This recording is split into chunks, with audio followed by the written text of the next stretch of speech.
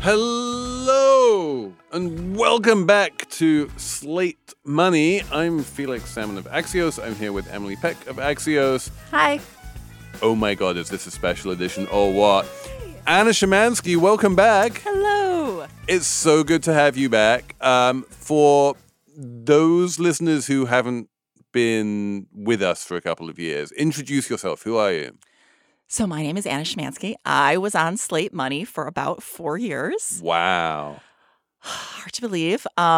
So when I left Slate, I went back to working at Oak Tree Capital, where I had actually worked at before. So I am currently the senior financial writer at Oak Tree Capital. I run our Insights program. I also previously was working as a journalist at Reuters Breaking Views before I came back to Oak Tree.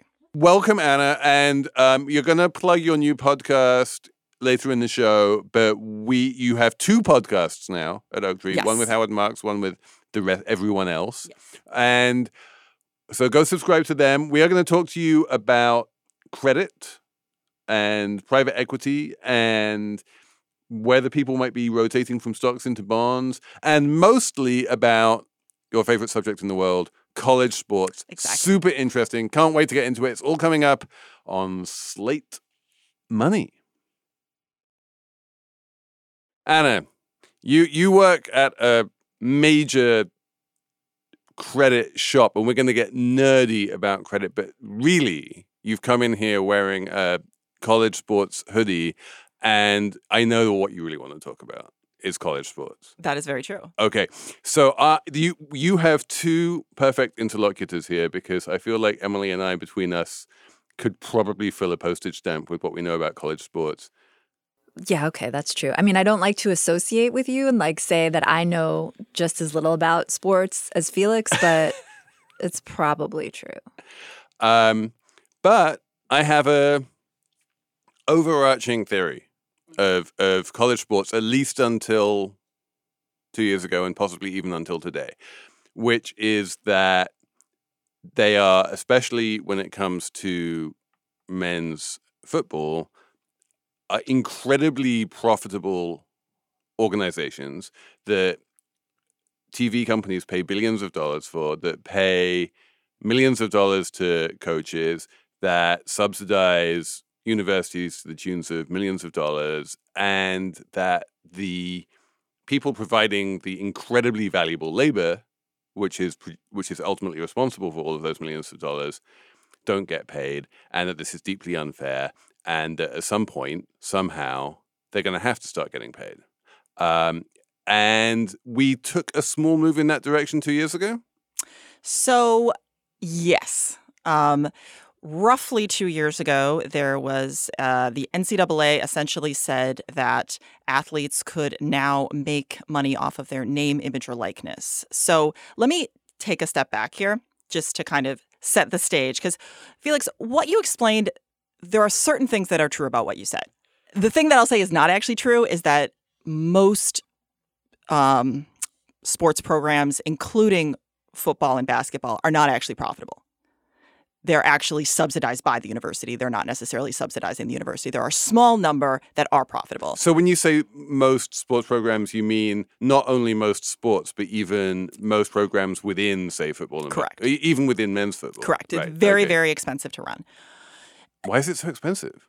Well, a lot of it actually is the scholarships for the players. Oh, so it's like an opportunity cost. If you weren't recruiting... No, I mean, it's money you are, as anyone who has debt, college debt knows, that is actual money. And when you have one part of the university that is essentially giving scholarships, that has to be accounted for. Okay, so in a way, if you're getting a free scholarship to a college that would otherwise cost you $30,000 a year, then you're kind of being paid $30,000 a year. Yeah, I mean, that's the interesting thing when it comes to college sports. So basically going back 100 years, essentially, when college sports first start, for the most of the history of college sports, the model made sense because basically they were almost like club sports. You were going to school, you were playing a sport at a certain point.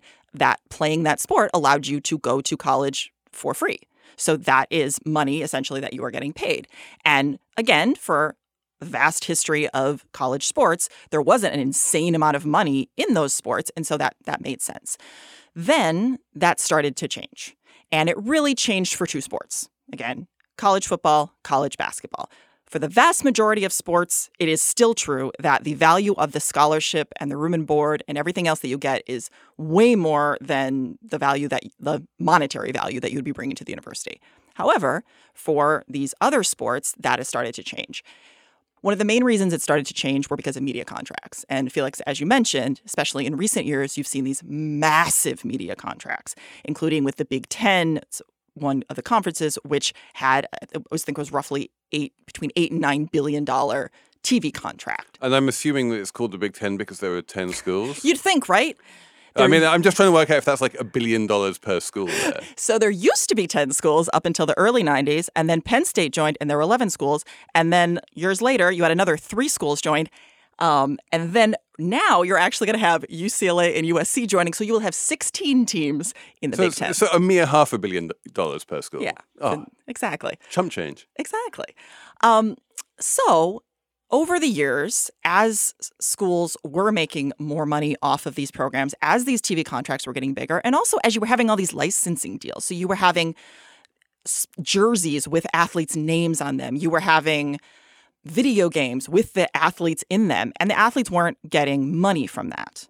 And so I think fairly reasonably, you had a number of athletes getting upset about that because even though, yes, they were getting paid in the sense of there is a real value to that scholarship, as I say, for anyone who has college debt knows that that's a real value as well as a number of other things. However, for a small percentage of athletes that are bringing a tremendous amount of value to these schools, they certainly were getting underpaid.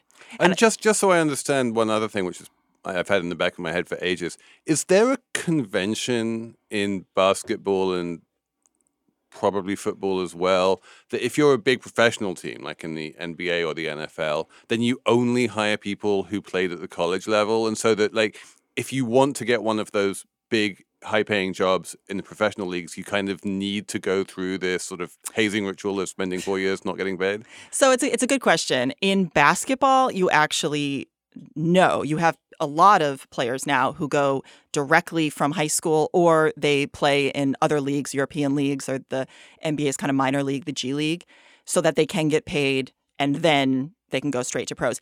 In football, you actually do have a restriction.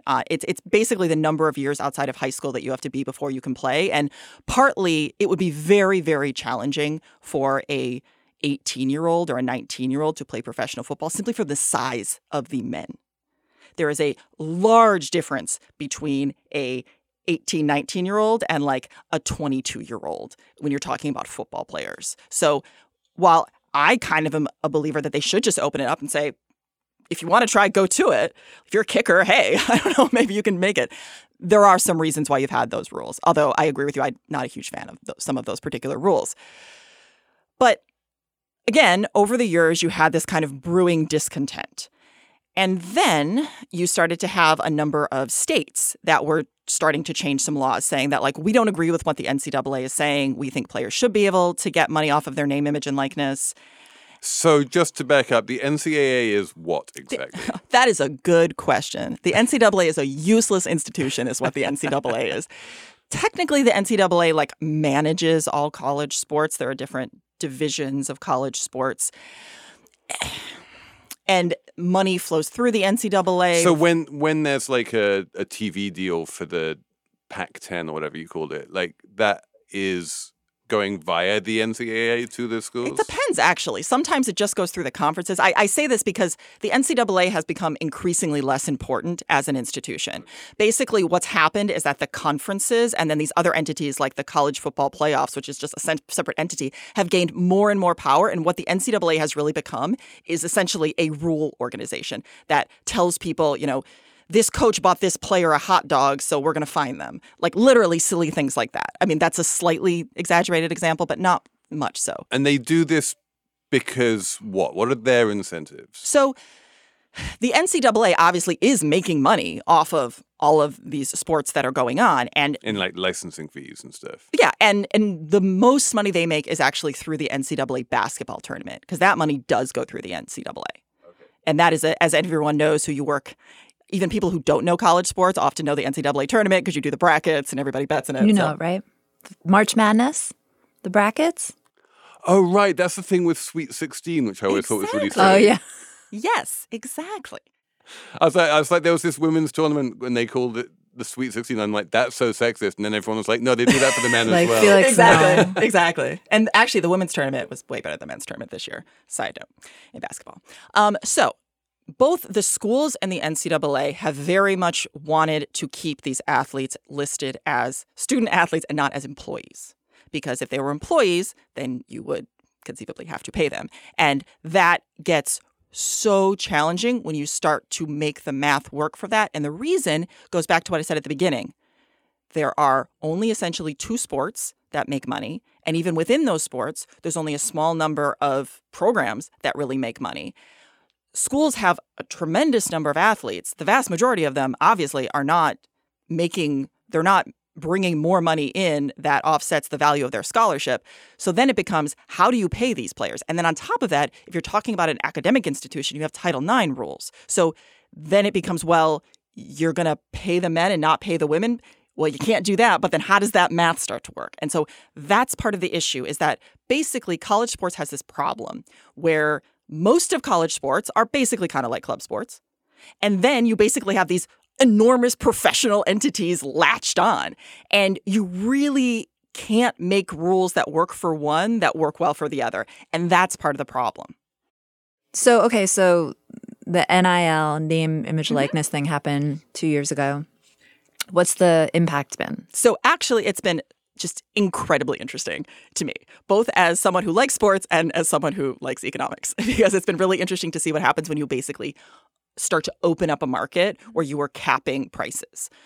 What NIL was supposed to do was enable a player to do an advertisement and get money from that.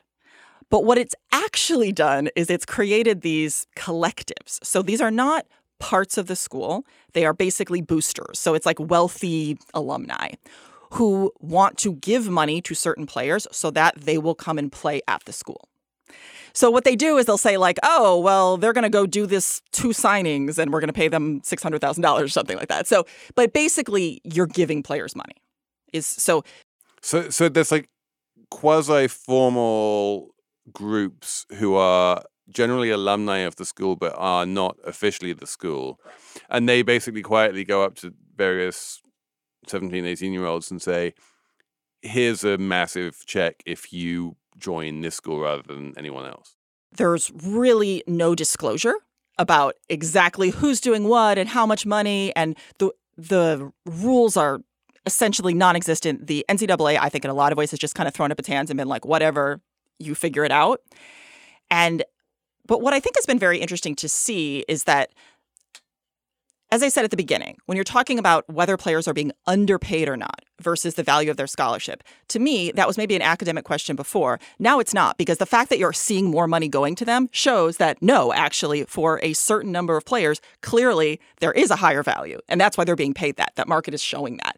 Because before, also what you had is you had a black market before, and everyone knew it, which was that you also had players getting money, but it was illegal. It was a violation. Now that's changing. And so the other interesting thing that has happened at the same time, which impacts this, is that you've had change in transfer rules. So it used to be that players, if they played at one school, it was very difficult to transfer to another school. They'd have to sit out for at least a year or more. And so what that meant is that certain schools could kind of hoard talent. But then that rule changed also. So now it's really easy to transfer. And why that matters with this NIL thing is what then is happening is not only are you having collectives go to, a 17, 18-year-old and saying, here's a bag of money, I want you to play at Texas A&M. You're basically also having teams be able to go to other teams' players and say, well, we want you to transfer here, and then we'll give you money. Now, technically, they're not allowed to talk to other teams' players until the person puts themselves into the transfer portal.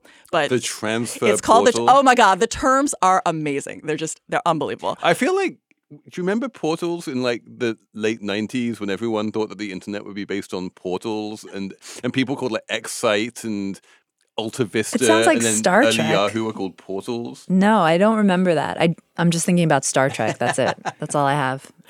But yeah, so so then you're now seeing this other thing where you're literally having players moving in between schools. It's essentially like total free agency, and basically everyone in terms of coaches and administration are like losing their minds because it is very challenging. And to me, the issue is that, again, it goes back to that idea. You have a professional organization that you have latched on to a non-professional organization, and you're trying to make those two things work. What they ultimately need is to acknowledge that these players are, in fact, employees, and then you can have contracts and things could be a bit more stable. But in order to do that, you would then be having to pay all these other players who aren't bringing in money from other sports. And how do you make that work?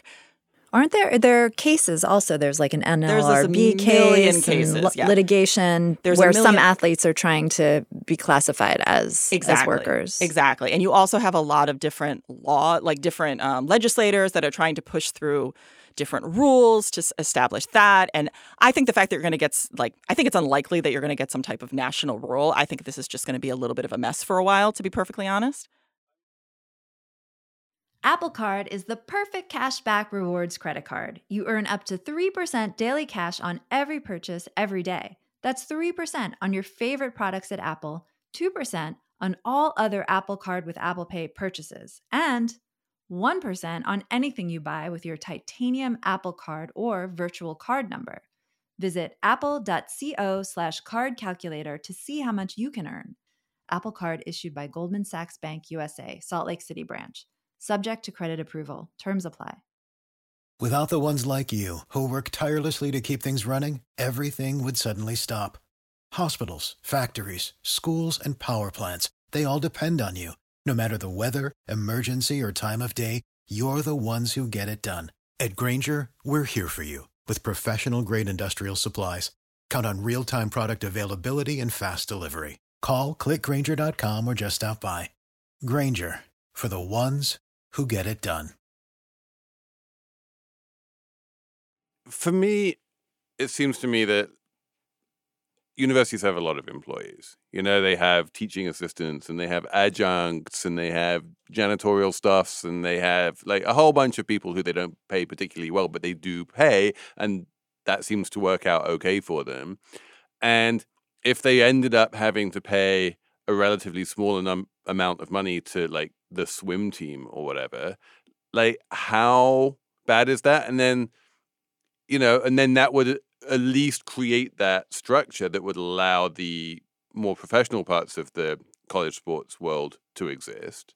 And yeah, and then universities could basically choose, you know, do we want to be one of those universities that does the college sports thing and pays our athletes because they're workers, or do we not? And then, if you want to be a college athlete, you go to one of the colleges that does, and if you don't, then you don't.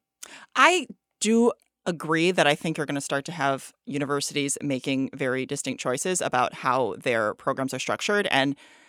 But I would say it's not as simple as saying, well, we'll just pay everybody a little bit. Partly because even if you do that, if you're still also doing scholarships, it is very tough to make that math work. Well, that makes it even better, right? If you start paying the athletes, then maybe you don't need to do the scholarships, and then that stops the weird admissions crap around scholarships, which would also be a virtue. It would not be a virtue if you're a student athlete for the vast majority of student athletes. This is the issue. What I think is going to end up happening is, in my opinion, is that you're probably going to see most sports be like relegated to like essentially not varsity, but almost like a club level, because it just simply will not make economic sense to have them. And then you will have these very large revenue generating sports. And what that means is that for a lot of students who are able to go through school because they were athletes, they're probably not going to have that opportunity. But just so I'm clear about this, not all student athletes are on scholarships, right? Just if I'm on the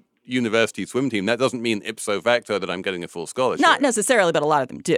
So, no, but the point being that, like, at that point, the universities are already calibrating. Some students they're giving scholarships to, some students they're not. Some students they're giving like partial scholarships to, some they're giving full scholarships to.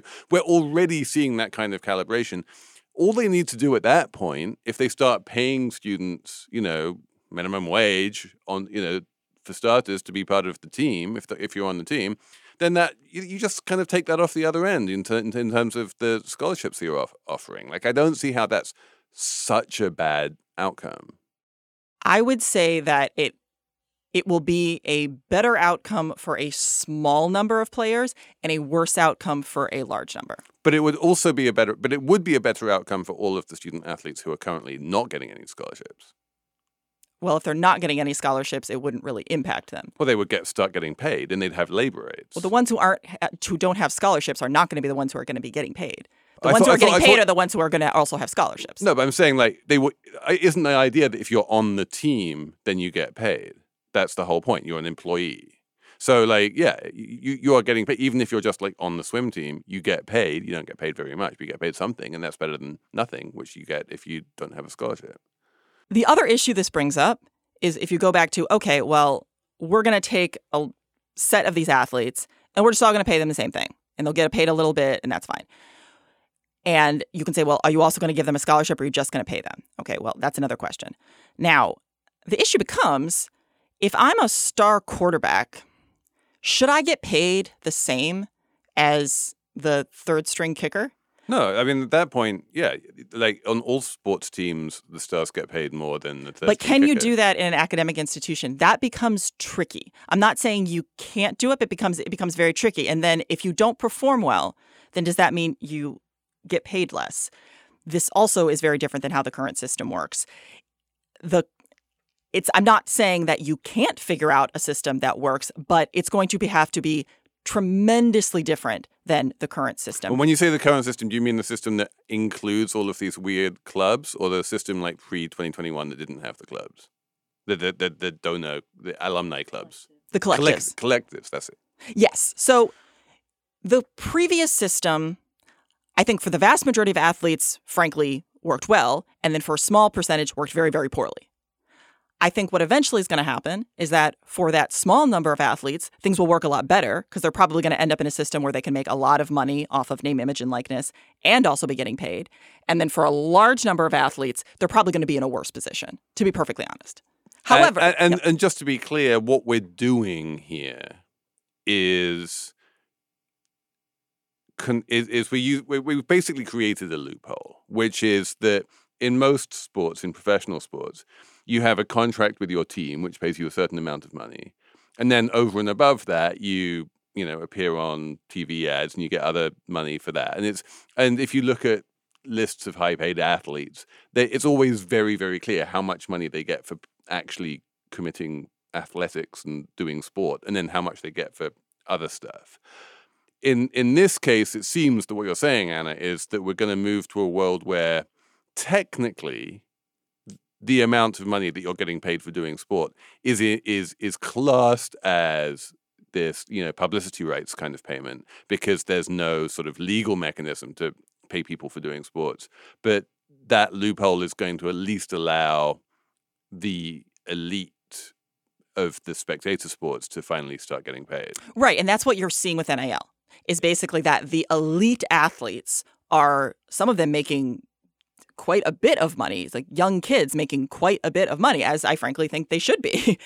But that's not the vast majority of athletes, just a small number. But I actually think, frankly, that makes sense. That is value that they are bringing. And the fact that now that when you open up the market, you see that shows you that value really is there. It's going to be really interesting to see what happens moving forward, because anyone who watches college sports knows that most players don't work out. So I think that's going to become another interesting side of when... Work out as in go professional and be successful professionals? Or do well even on the college level. So because it's an interesting... Because right now, again, this is all very murky in terms of the collective. So it's like you're giving money, but then if the team doesn't actually do well, are you still going to continue to give money? And this is when we're in this gray area, it just makes things really interesting and complicated. But Anna, they're not just making money from the collectives, right? I mean, they are signing deals. They are promoting products. Yep. They're doing influencer stuff. And the really Did you hear that go-getters? Did you hear that Livy rizzed up Baby Gronk? I don't know what those words mean. I'm just going to ignore it. They're some of them are influencers, and they're really actively trying to make money. Oh yeah, no, and as I said, I actually think a lot of these changes ultimately are good. I think the fact that you couldn't make money off of your name, image, and likeness before was insane.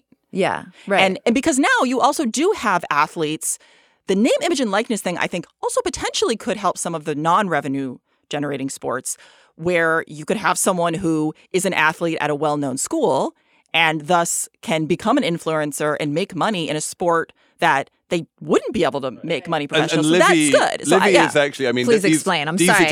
These are just words, and like literally, you do not want to know what it means.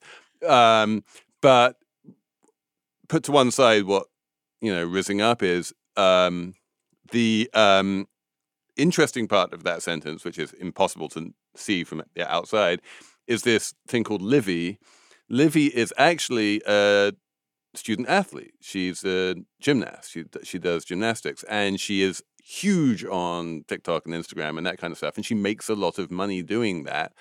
And I'm going to come out and say that would have been highly problematic 2 years ago, and 100%. now she's going out and making money from being awesome on the socials, and like, good for her. No, I completely agree. So the name, image, and likeness thing, that's probably working out fine.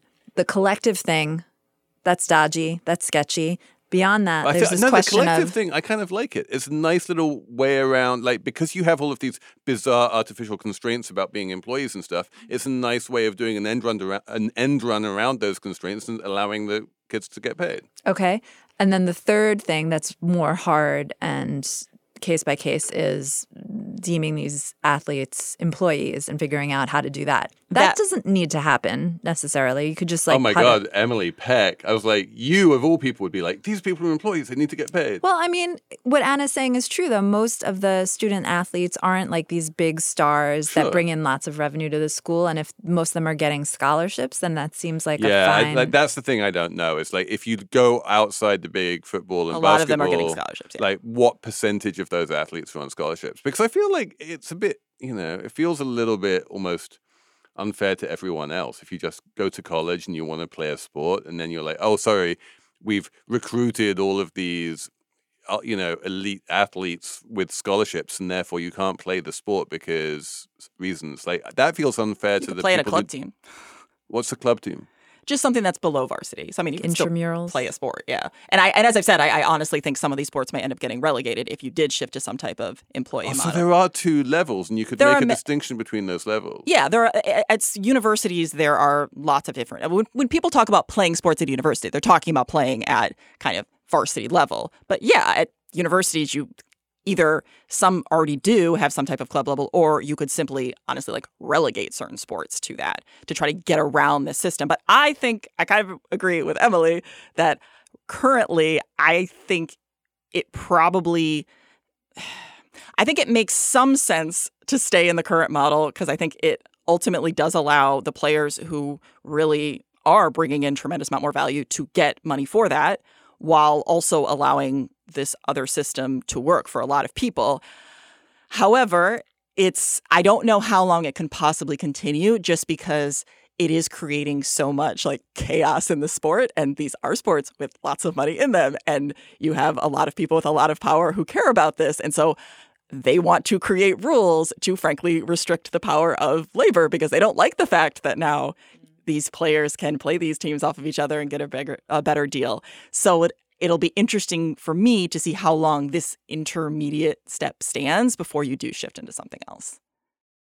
This episode is brought to you by Progressive Insurance. Hey, listeners, whether you love true crime or comedies, celebrity interviews, news, or even motivational speakers, you call the shots on what's in your podcast queue, right?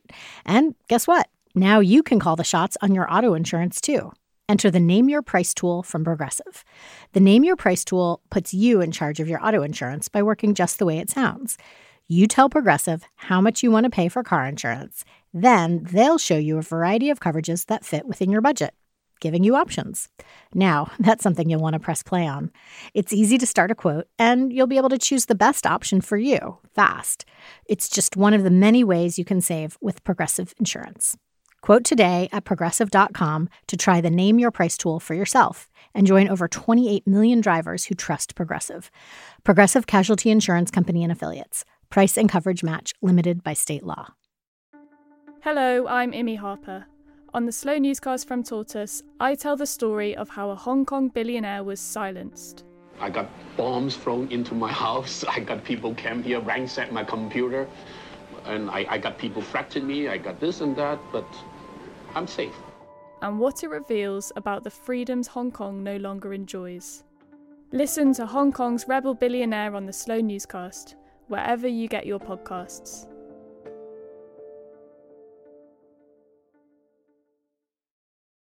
We're going to move on to credit because I know that we can talk about sports all week, but we have Anna Szymanski of Oaktree here, and we need to talk to you about credit, which is something we don't talk enough about on this show.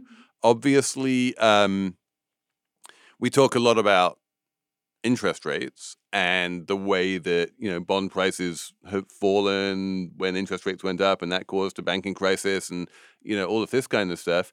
But there's something else which I feel like has kind of been missing for almost 15 years now, which is credit, which is if you lend money to someone, they might not pay it back, and default risk and that kind of thing. And every time everyone, writes a research note saying, "Oh no, the sky is falling. We're about to see this huge wave of defaults." It never happens, but it has to happen at some point, right? Yes. So before we start a conversation, can I do my shameless plug? Please. Yeah. So, as Felix said, I currently work at Oaktree Capital. I'm our senior financial writer. I run our Insights program, and we have recently launched a new podcast. So since 2021, we've had a podcast with Howard Marks where we release his audio versions of his memos, and then also I do interviews with him. Howard is great, and that podcast has done very well, mainly because Howard is great. And now we've released a new podcast called The Insight by Oaktree Capital, which is going to have audio versions of our Insights pieces and then also interviews with people around Oaktree. And I'm the host, and the goal that I really have had is to try to make these actually interesting conversations because, as we all know, a lot of finance podcasts just all kind of say the same thing and don't say very much. And I feel like, okay, we have a lot of very smart people at this firm. We could actually have some interesting conversations. So that is my goal with the podcast. And mostly this is going to be about fixed income and credit and that kind of stuff? Mostly, yeah. I mean, Oaktree does have, we do have some equity components, but we are primarily known for credit. Okay. So, first question. What is the state of credit right now? We know that rates went up a lot, and that caused bonds to fall just because interest rates went down. But did spreads gap out as well? And also tell the lovely listeners what a spread is. Yes. So, okay. Take a step back. When you're talking about credit, you're primarily talking about bonds and loans.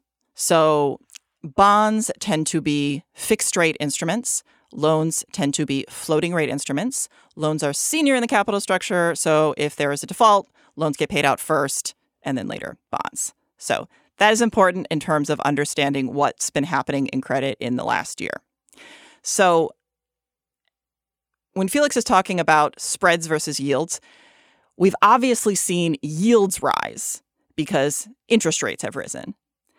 We have seen an increase in spreads. They have widened, but not massively. And a spread is basically the extra interest rate that you charge to make up for all of that default risk. Essentially, yeah. And part of the reason that you could argue you haven't seen a dramatic widening of spreads in like fixed rate debt is because, frankly, the default risk has not increased massively in fixed rate debt. So during 2020 and 2021, there was so much money flowing into the financial system.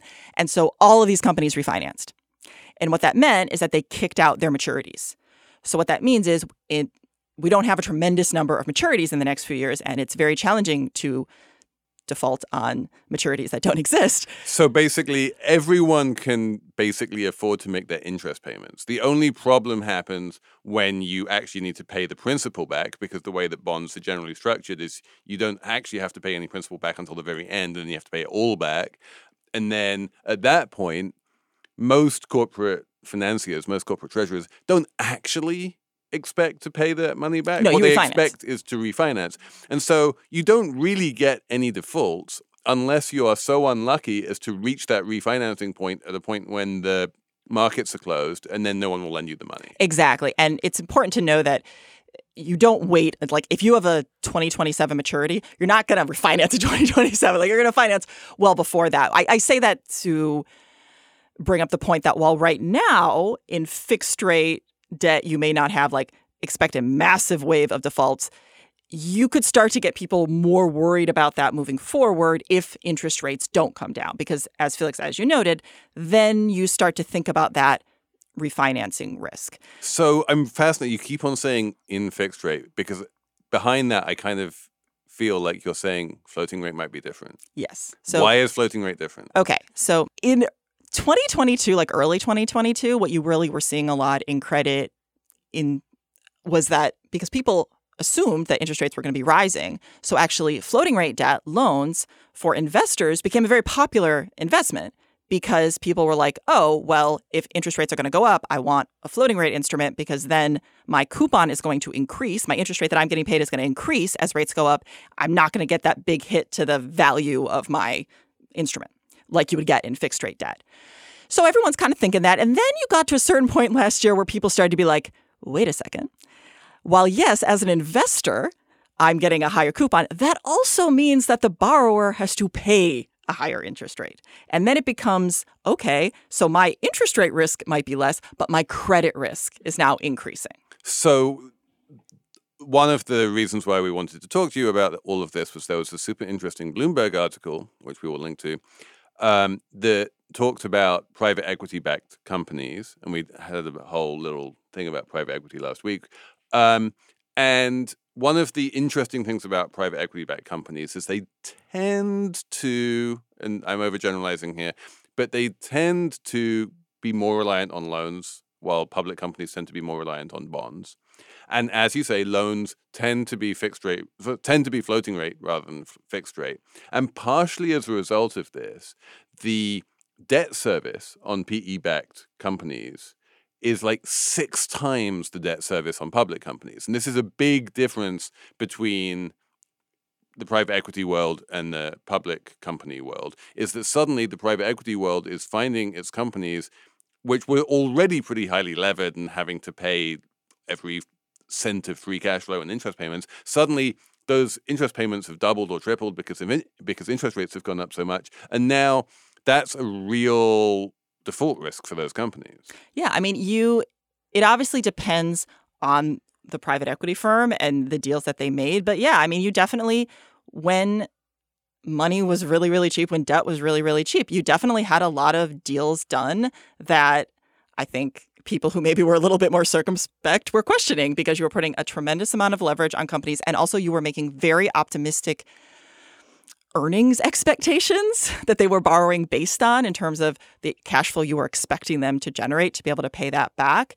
And also, as you said, people were not anticipating that interest rates were going to go up. And what this Bloomberg article also mentions is a lot of firms also weren't hedging the interest rate risk.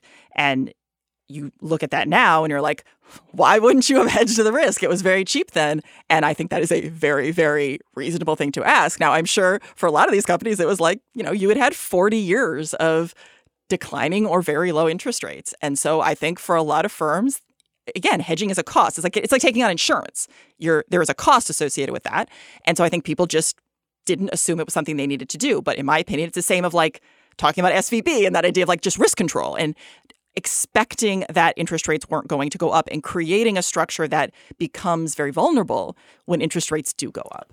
I was really surprised because private equity, they're supposed to be really smart. That's what people think, at least. And the number of these companies that didn't hedge the interest rate risk in like late 2021 when, I knew interest rates were going to go up. Everybody knew interest rates were going to go up. Inflation was high.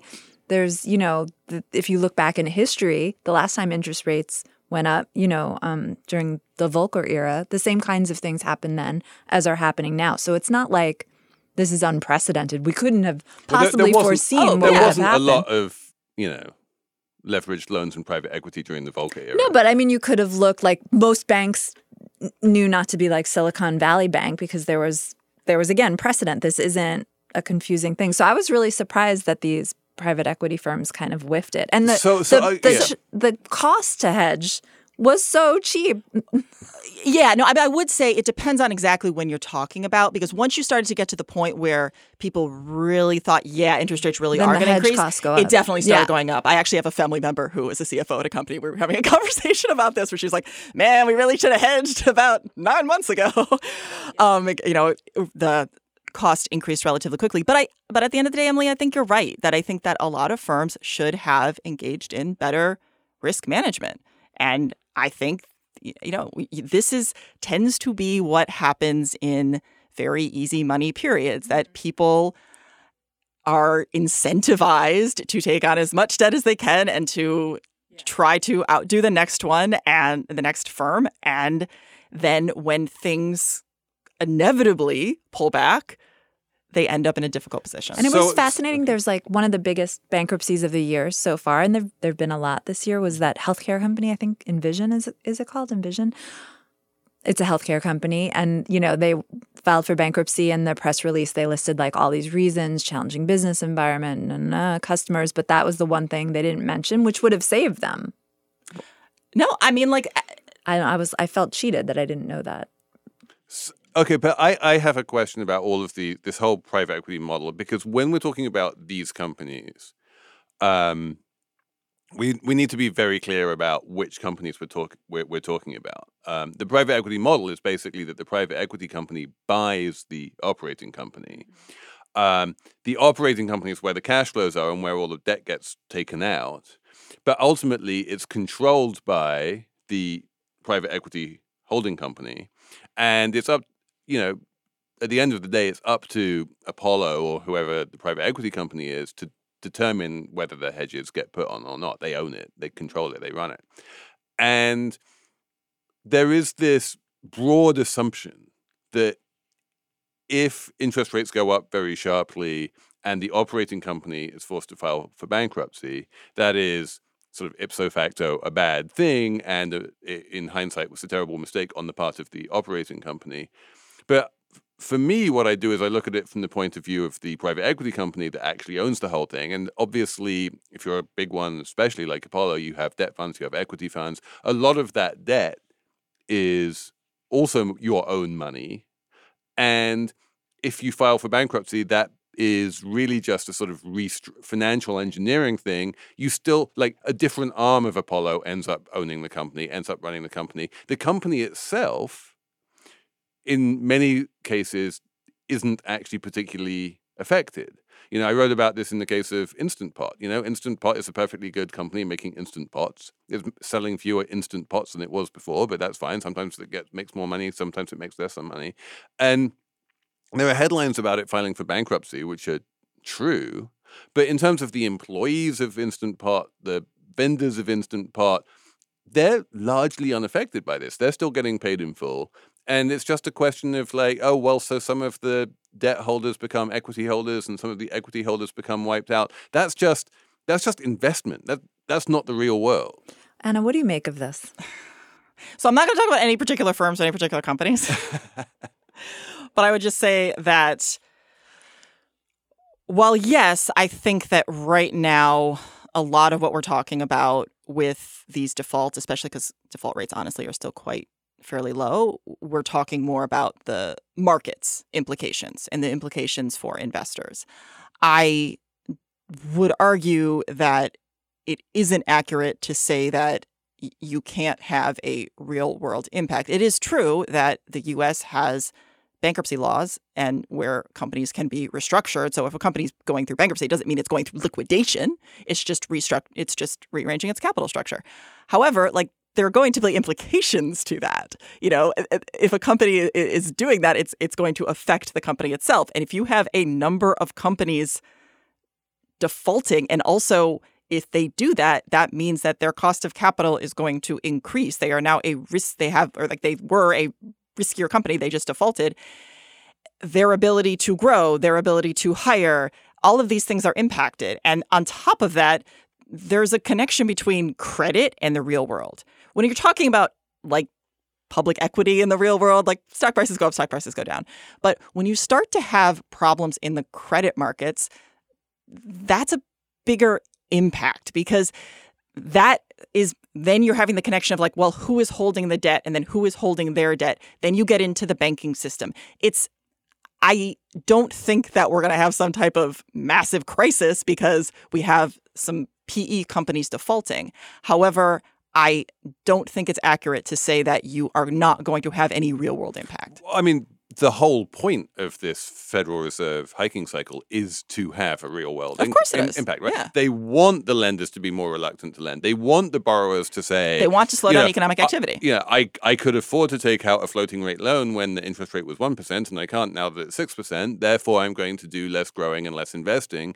That is the actual mechanism by which the Fed tries to bring down inflation and cool down the economy. Right. So that's, in many ways, that's a feature, not a bug, right? That the rising rates cause a reduction of economic activity. And one of the sort of tributaries of influence that the Fed has is via this like edge case of defaults, right? That at the margin, if interest rates go up, you are going to have some quantum of extra defaults, and those extra defaults are going to have exactly the same effects that you just explained.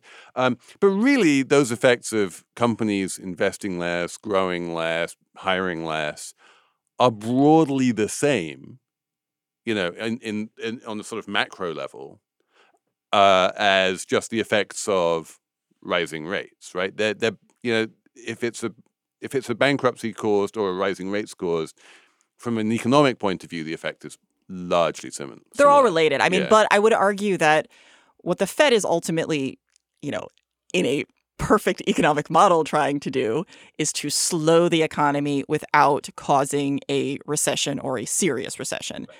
However, the concern starts to become that when you do start to see defaults increasing, and then that spooks people, and then that makes money even harder, then human psychology can get involved.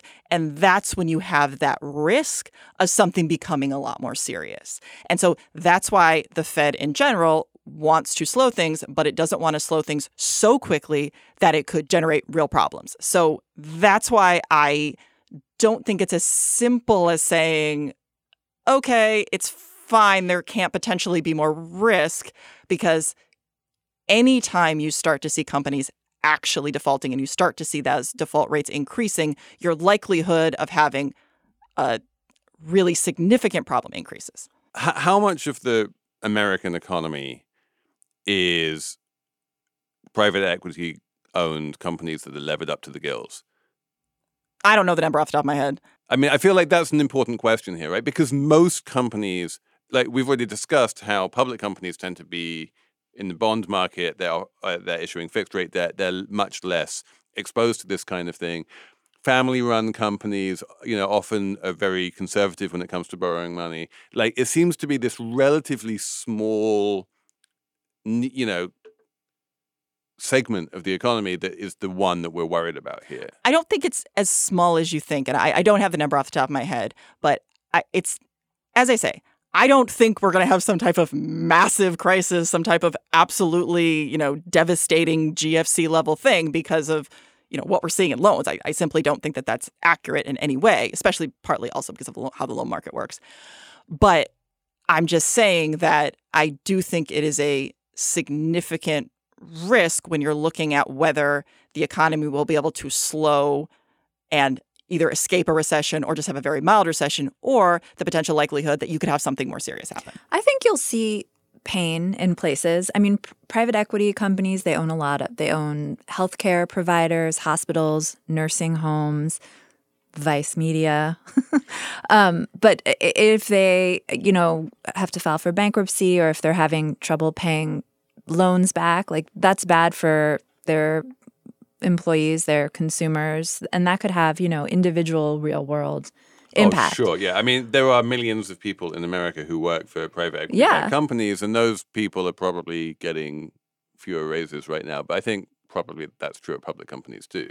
Yeah. But it seems like the private equity backed companies are the ones in bigger trouble because of the floating rate issue.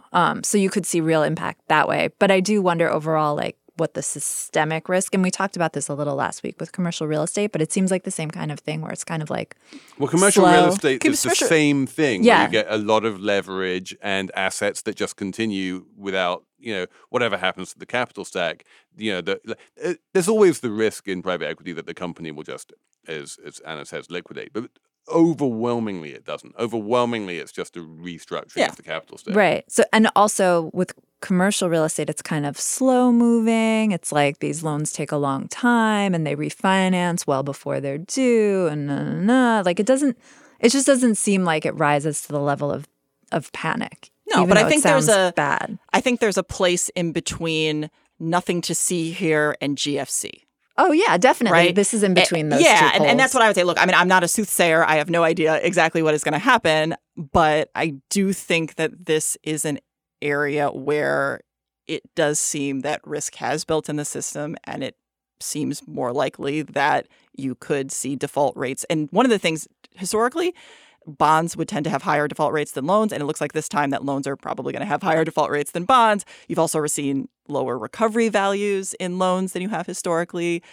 So it's going to be really interesting to see what happens in this part of the credit markets. Also, I was interested in one of the pieces you shared with us from Oaktree about how like savvy investors can get deals right now. Like the yields on bonds are now like amazing. So if you weren't tied to yeah, I mean, and again, like, full disclosure and everything, but like, yeah, I mean, like that's the thing. I mean, this is where it's like a good time. For a credit investor, if you're, again, full disclosure, but like, yeah, I mean, if you're a credit investor who was kind of where risk control was important to you, so when markets are really frothy, you didn't run into bad deals, and now you have the potential to invest. Like, yeah, it's not bad at all because you can get high yields, you can get strong investor protections.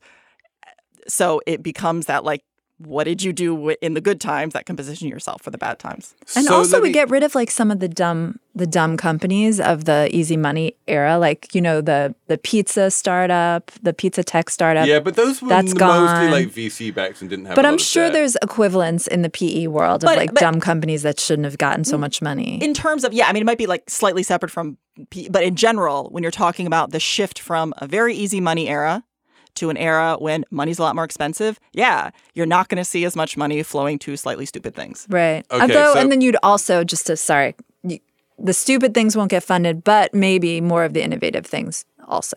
Well, yeah. I mean, like, that's why, sorry, the last thing I'll say, but like, that's where there's always that question between how economies work and whether it's always bad when money is flowing to speculative parts of the economy. No, it's good. Wonderful things happen when that happens. And I agree with that. It's like, at the end of the day, you're usually going to have some people who will lose their investment. However, society will probably overall end up being better off. Exactly. If speculative, I mean, Dan Gross wrote the former Slate Moneybox columnist, Dan Gross wrote a whole book called Pop about exactly this, about how speculative investment, all of that money that gets lost is still money that got spent on, R&D and people and humans and infrastructure and stuff.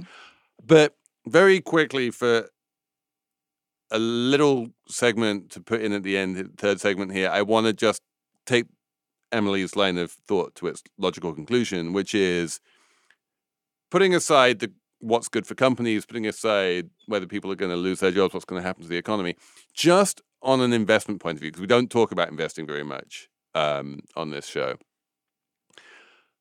We have already seen a lot of money move from cash to fixed income bonds, money market funds, treasury bonds, that kind of thing, because suddenly you had money which was earning 0 and now you can earn 5%. So why wouldn't you do that?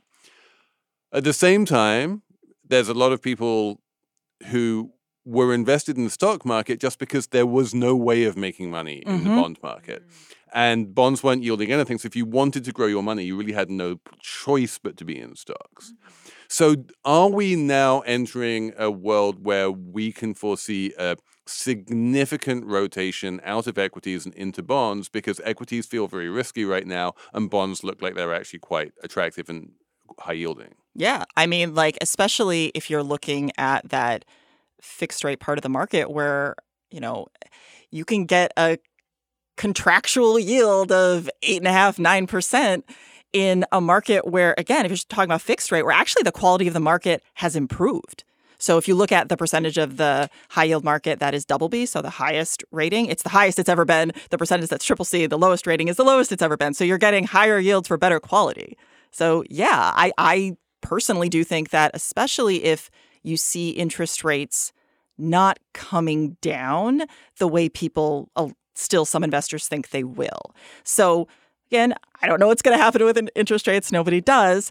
But you can lock in those high yields now, regardless of what I'm happens talking with about rates. more like, right now, I think certainly I think you could see a rotation. I'm more talking about, could this be a longer term trend? And then that really becomes a question of what we see happen with rates, because I think there are a number of people who do think that we may actually be entering like a newer era where, you may have interest rates coming down a little bit at some point, but not coming down to zero, not coming down to 1%, staying where, because right now, frankly, even though it seems elevated, it's really more normal historically.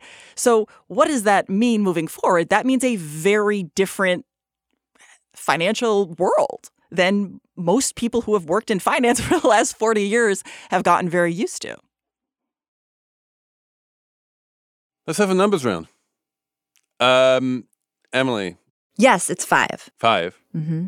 The number of men who perished this week on the submersible, the Titan, a story I became obsessed with, like most Americans, and didn't notice Apparently any other it was news. all over the telly. It was everywhere, and it was hard not to pay attention. And I think it's interesting and relevant for Slate Money because, so apparently, and this is because I listened to a great episode of The Daily on the Titan, the submersible, because like I said, I became obsessed with this like most Americans who couldn't be obsessed with this. I was not obsessed with it. I'm not gonna lie, I wasn't really obsessed with it.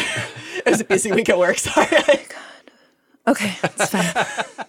I mean, 5 people lost at sea going to see like the biggest shipwreck of the 20th century. I mean, anyway, the reason I thought it was interesting for a Slate Money perspective is because this is like a private industry, right? These people pay like a $250,000 or something to go down in this submersible. But apparently this is a huge industry. It's not just going to see the Titanic. It's going to see all these going on these other dives to see stuff under the sea, which is like a whole other world that's like underexplored. And the money that these like disaster tourists or these undersea tourists pay funds like scientists who go down in the submersibles too and do research. So it's kind of like this interesting cross subsidy. Yeah, it's like a cross subsidy. And now that there has been this awful, horrible accident, maybe that is tamped down for a while. It is true that even I wrote something about this. If you read my newsletter this week, there you go. There's this one of the 5 men who died was this Englishman named Hamish Harding. And was he a billionaire, Felix? Very good question.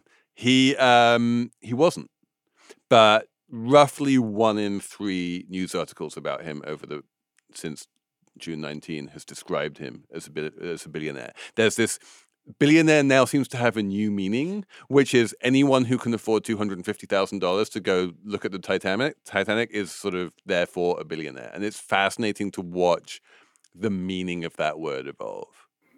Yes. And also, I didn't appreciate the coverage that was like, they're billionaires, therefore who cares if they perish? In what? Like, no, I'm usually not the first person running out to defend billionaires or millionaires. But I was like, in this case, yes. I think there was one legit billionaire, but the other 4 were not. But yeah, all humans. I mean, granted, as I said, I did not follow the story very closely. But yes, it is sad when human beings die. Yeah, of course. And of course you should devote some resources to finding them. And I stand by this. Yeah. My number is $527.68. Anna, Emily, are you guys familiar with Lunch with the FT? Of course. Yes. Okay. So Lunch with the FT, Anna, you want to explain to me what Lunch with the FT is? So it's basically a series is in the FT where one of the reporters goes to lunch with someone and does an interview, and they always list like the restaurant they went to and the prices of what they ordered. And the conceit is that the subject gets to choose where the lunch is being held, and then the FT pays the bill. And there's lots of ways this has been undermined over the years, but it's a beloved feature in the FT. And if you look at how the subjects choose the restaurant, there's always this weird sort of flex they do where they go somewhere like modest and they like, oh, I really love this place, but they only serve sandwiches and you're not going to be able to spend more than $20, that kind of thing, especially when it's like a billionaire or someone like that. But when in the world of actual humans, if someone came up to you and said, you can go to lunch anywhere you like, eat anything you like, drink anything you like, and someone else is going to pay, the impulse is to be like, oh my God, I'm going to go somewhere I could never normally afford, and I'm just going to get the FT to pay for it. And this week we have Litquidity, the anonymous Instagrammer and tweeter, getting taken out for lunch by the FD. And he was like, we're going to Le Bernardin. And the first thing he does when he sits down is like, we should have like the multi-course tasting menu, right? And this is the first time ever that the FT has kind of blanched a bit and gone and done a bit of mental arithmetic and been like, this is going to cost well into quadruple digits for lunch.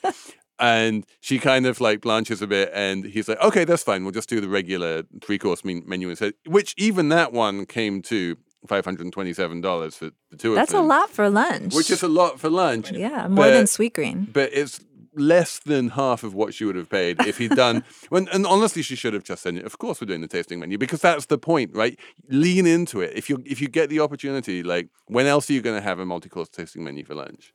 I don't have an impulse to pick the most expensive place when someone offers to take me out. Unless they're like opposite. I'm like, yeah. But it's not like this is her money. This is like Nikkei's money.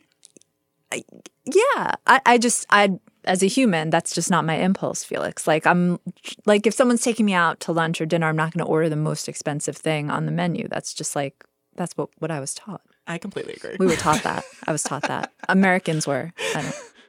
I mean, again, it depends on who's paying and like whether it's going to cause any hardship to someone. But if the whole point is to try and rack up the bill, then try and rack up the bill. Come on. But I mean, I guess FT is doing okay, so it's fine. The FT can afford it.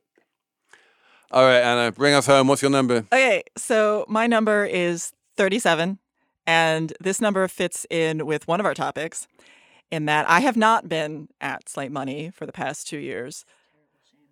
So we miss you. I miss you guys.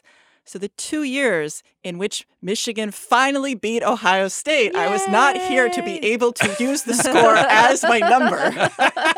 So 37 is the combined score of Michigan over those 2 years. Is the combined score of how much we have beaten Ohio State in those 2 years. 37 points. You've been saving that up for a while. Wow. A long time. So many points. Lots of points. Well done, Michigan. Congratulations. And commiserations to the poor people from Ohio. If you, our listeners, went to Ohio State, we distance ourselves from Anna's opinion. We love you.